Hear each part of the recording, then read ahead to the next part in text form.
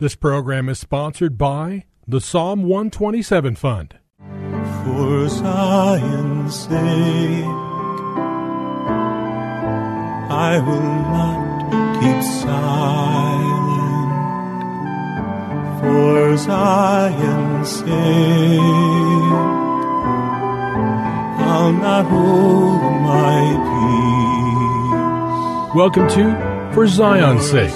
Isaiah 62:1 is taken directly out of the Hebrew Scriptures when the prophet Isaiah declared, "For Zion's sake I will not keep silent, and for Jerusalem's sake I will not keep quiet, until her righteousness goes forth like brightness, and her salvation like a torch that is burning."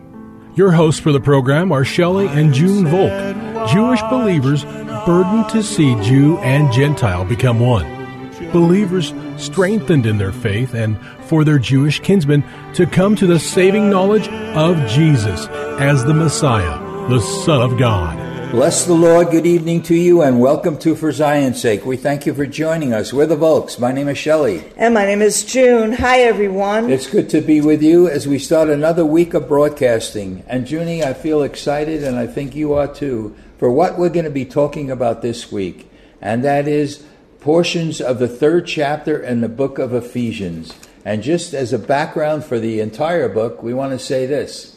The letter to the church at Ephesus was written around the year 61 when Paul was a prisoner in Rome. And this epistle is an encouragement to believers then, and it's as much as an encouragement today to come to the fullness that God has provided. Paul speaks of the riches of God's grace in chapter 1, verse 7. He speaks of the unfathomable riches of Christ in chapter 3, verse 8. And the riches of his glory in chapter 3, verse 16. In chapter 3, verse 19, he calls the believer to be filled up to all the fullness of God. And the first three chapters in this letter to the Ephesians emphasizes doctrine and theology, while the last three speaks about how believers should be living, and it's very practical. So if you have your Bibles, turn with us to chapter 3 in the book of Ephesians. I'm going to be reading from verse 14 to the conclusion, verses 20 and 21, which is a glorious doxology to the Lord. All right, chapter 3, verse 14 in Ephesians. "For this reason, I bow my knees before the Father, from whom every family in heaven and on earth derives its name, that he would grant you," this is what God is granting us, "that he would grant you, according to the riches of his glory, to be strengthened with power through his Spirit in the inner man, so that Christ may dwell in your hearts through faith, and that you, being rooted and grounded in love, may be able to comprehend with all the saints what is the breadth and length and height and depth, and to know the love of Christ, which surpasses knowledge." Isn't that interesting?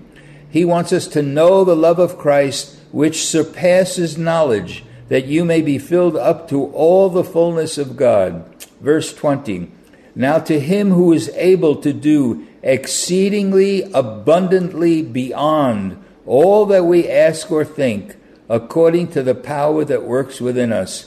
To him be the glory in the church and in Christ Jesus to all generations, forever and ever. Amen." These are such rich, it's more than rich, it's unbelievably wonderful verses. This is what God has granted to every believer. And if there's a lack in our life, it's not God's fault, it's our fault. We have to take advantage. We have to say, wow, this is what you've granted me, Lord. I want to live in the fullness of Christ. It's so encouraging, Junie. So let's go specifically, we're going to focus on verse 20. So I want to read that again. Before you read verse 20, okay. Can you read verse 19 in the Amplified? Okay, verse 19, chapter 3, from the Amplified Version. "That you may really come to know, practically, through experience for yourselves, the love of Christ, which far surpasses mere knowledge without experience, that you may be filled through all your being unto all the fullness of God, that is, may have the richest measure of the divine presence, and become a body wholly filled and flooded with God himself.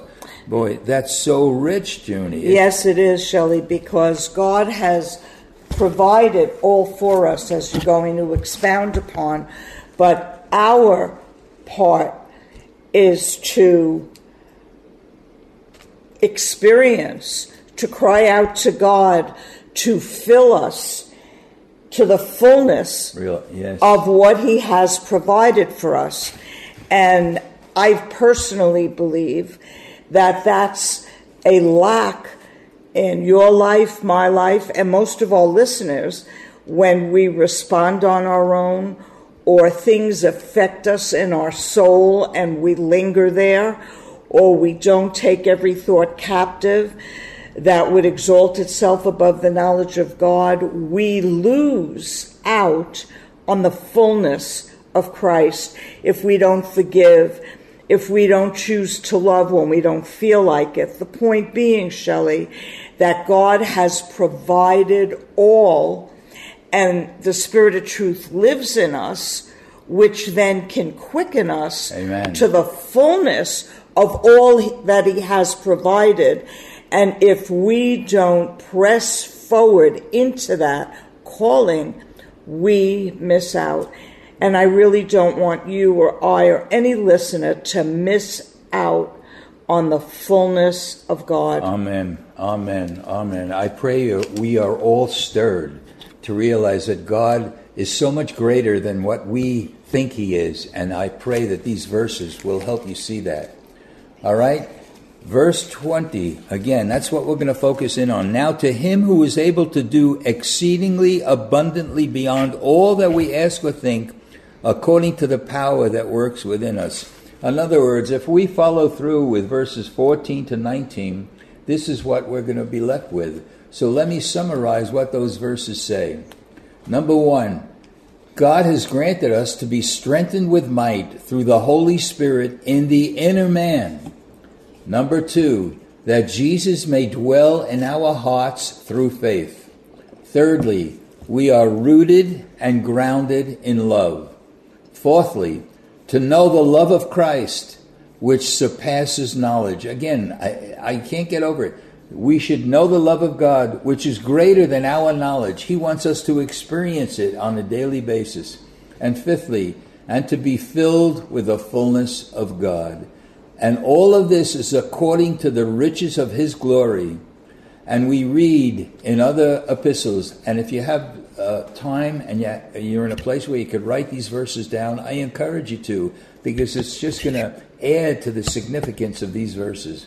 For example, in Philippians chapter 4, verse 19, and my God shall supply all your need, here's the term, according to the riches in glory by Christ Jesus. How do we measure God's riches in glory? It's insurmountable. They're there. And he wants to give that. That's right. He's granting to that. us. Yes, it's believable, but it's hard to believe. God is so much larger than we have thought he is. It gives us the incentive, Shelley, yes, to forgive, to love, to choose God's way and not our own. And go ahead. And to walk in the Spirit of God, that our flesh doesn't rule us, our own mindset, or what our doctrine is, but that we experience Hallelujah. The fullness of what God is supplying for us. You know, Jesus, on a daily basis. Jesus said it when he walked the earth, and I pray that we could begin to say this. I do always those things that please him. Amen. Oh boy, would that be glorious. It would be glorious. Right. Ephesians chapter 1, verse 7. In him we have redemption through his blood, the forgiveness of our trespasses, according to the riches of his grace. That's so huge. Oh, man. To know if we've fallen, if we made a mistake, if we did something horrible, if we really turn to the Lord and we really see what we've done and we grieve over it. Yes, He forgives us by the power of His grace. And, it even tells us in James that if our heart condemns us, God is greater than our heart. We need to really accept His forgiveness and walk in His love and forgiveness. Hallelujah. Let's go to Ephesians chapter 2, verse 7. In the ages to come, He might show the surpassing riches of His grace in kindness toward us in Christ Jesus. Junie, we just see over and over the language here. In the ages to come, He might show the riches of His grace. No, He might show the surpassing riches of His grace in kindness toward us in Christ Jesus. 1 Timothy 1:14, the grace of our Lord was more than abundant with the faith and love which are found in Christ Jesus. Again, I know it's true, but God does exceedingly abundantly more. And this is the way we need to see God. He's like I've said it often, He's beyond. He's just beyond. And yet He's so close to us at the same time. And if we can fathom that Paul wrote to the church at Ephesus when he was in prison. Really? And he is writing about the grace and love and fullness. And the riches. And the riches yes. and glory that he is experiencing to share with those at Ephesus, that it's theirs. It's in the life of Christ, the life of the Messiah, the Spirit of truth that He sent to us, that it's all there for us to experience. Thank you, Lord. There's no end to what God is and what He will do. All right, let's where did I leave off in Timothy? Let's look at 1 Corinthians chapter 2, verse 9.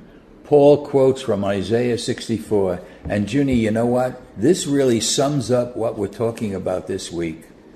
Eye has not seen, nor ear heard, nor have entered into the heart of man the things which God has prepared for those who love Him. Junie, what can we say for that? We don't know what's coming. His grace, His glory, His riches are so great. Let me read it again. Eye has not seen, nor ear heard, nor have entered into the heart of man the things which God has prepared for those who love Him. Yes, Shelley, He's calling us to be filled up to the fullness of God. Oh, if there's a lack in your life, if there's a lack in our life, I pray we could get on our knees like Paul did and just cry out to the Lord and say, Lord, these are what you have granted your people, and this is the way I want to live on a daily basis. Help us, Lord. Yes, Lord. Help us to be that kind of witness to you day in and day out, because your word says you are able to do exceedingly abundantly beyond all that we ask or think, according to the power that's works within. Let it be for every listener and us, in Jesus' name. Amen.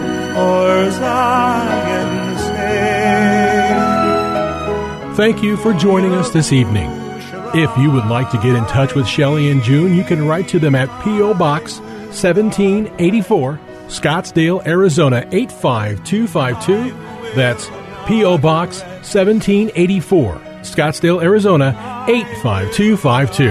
And you can also contact them on their website, ShelleyandJuneVolk.com. That's ShelleyandJuneVolk.com. Until next time, the Lord bless thee and keep thee. The Lord make His face to shine upon thee and be gracious unto thee.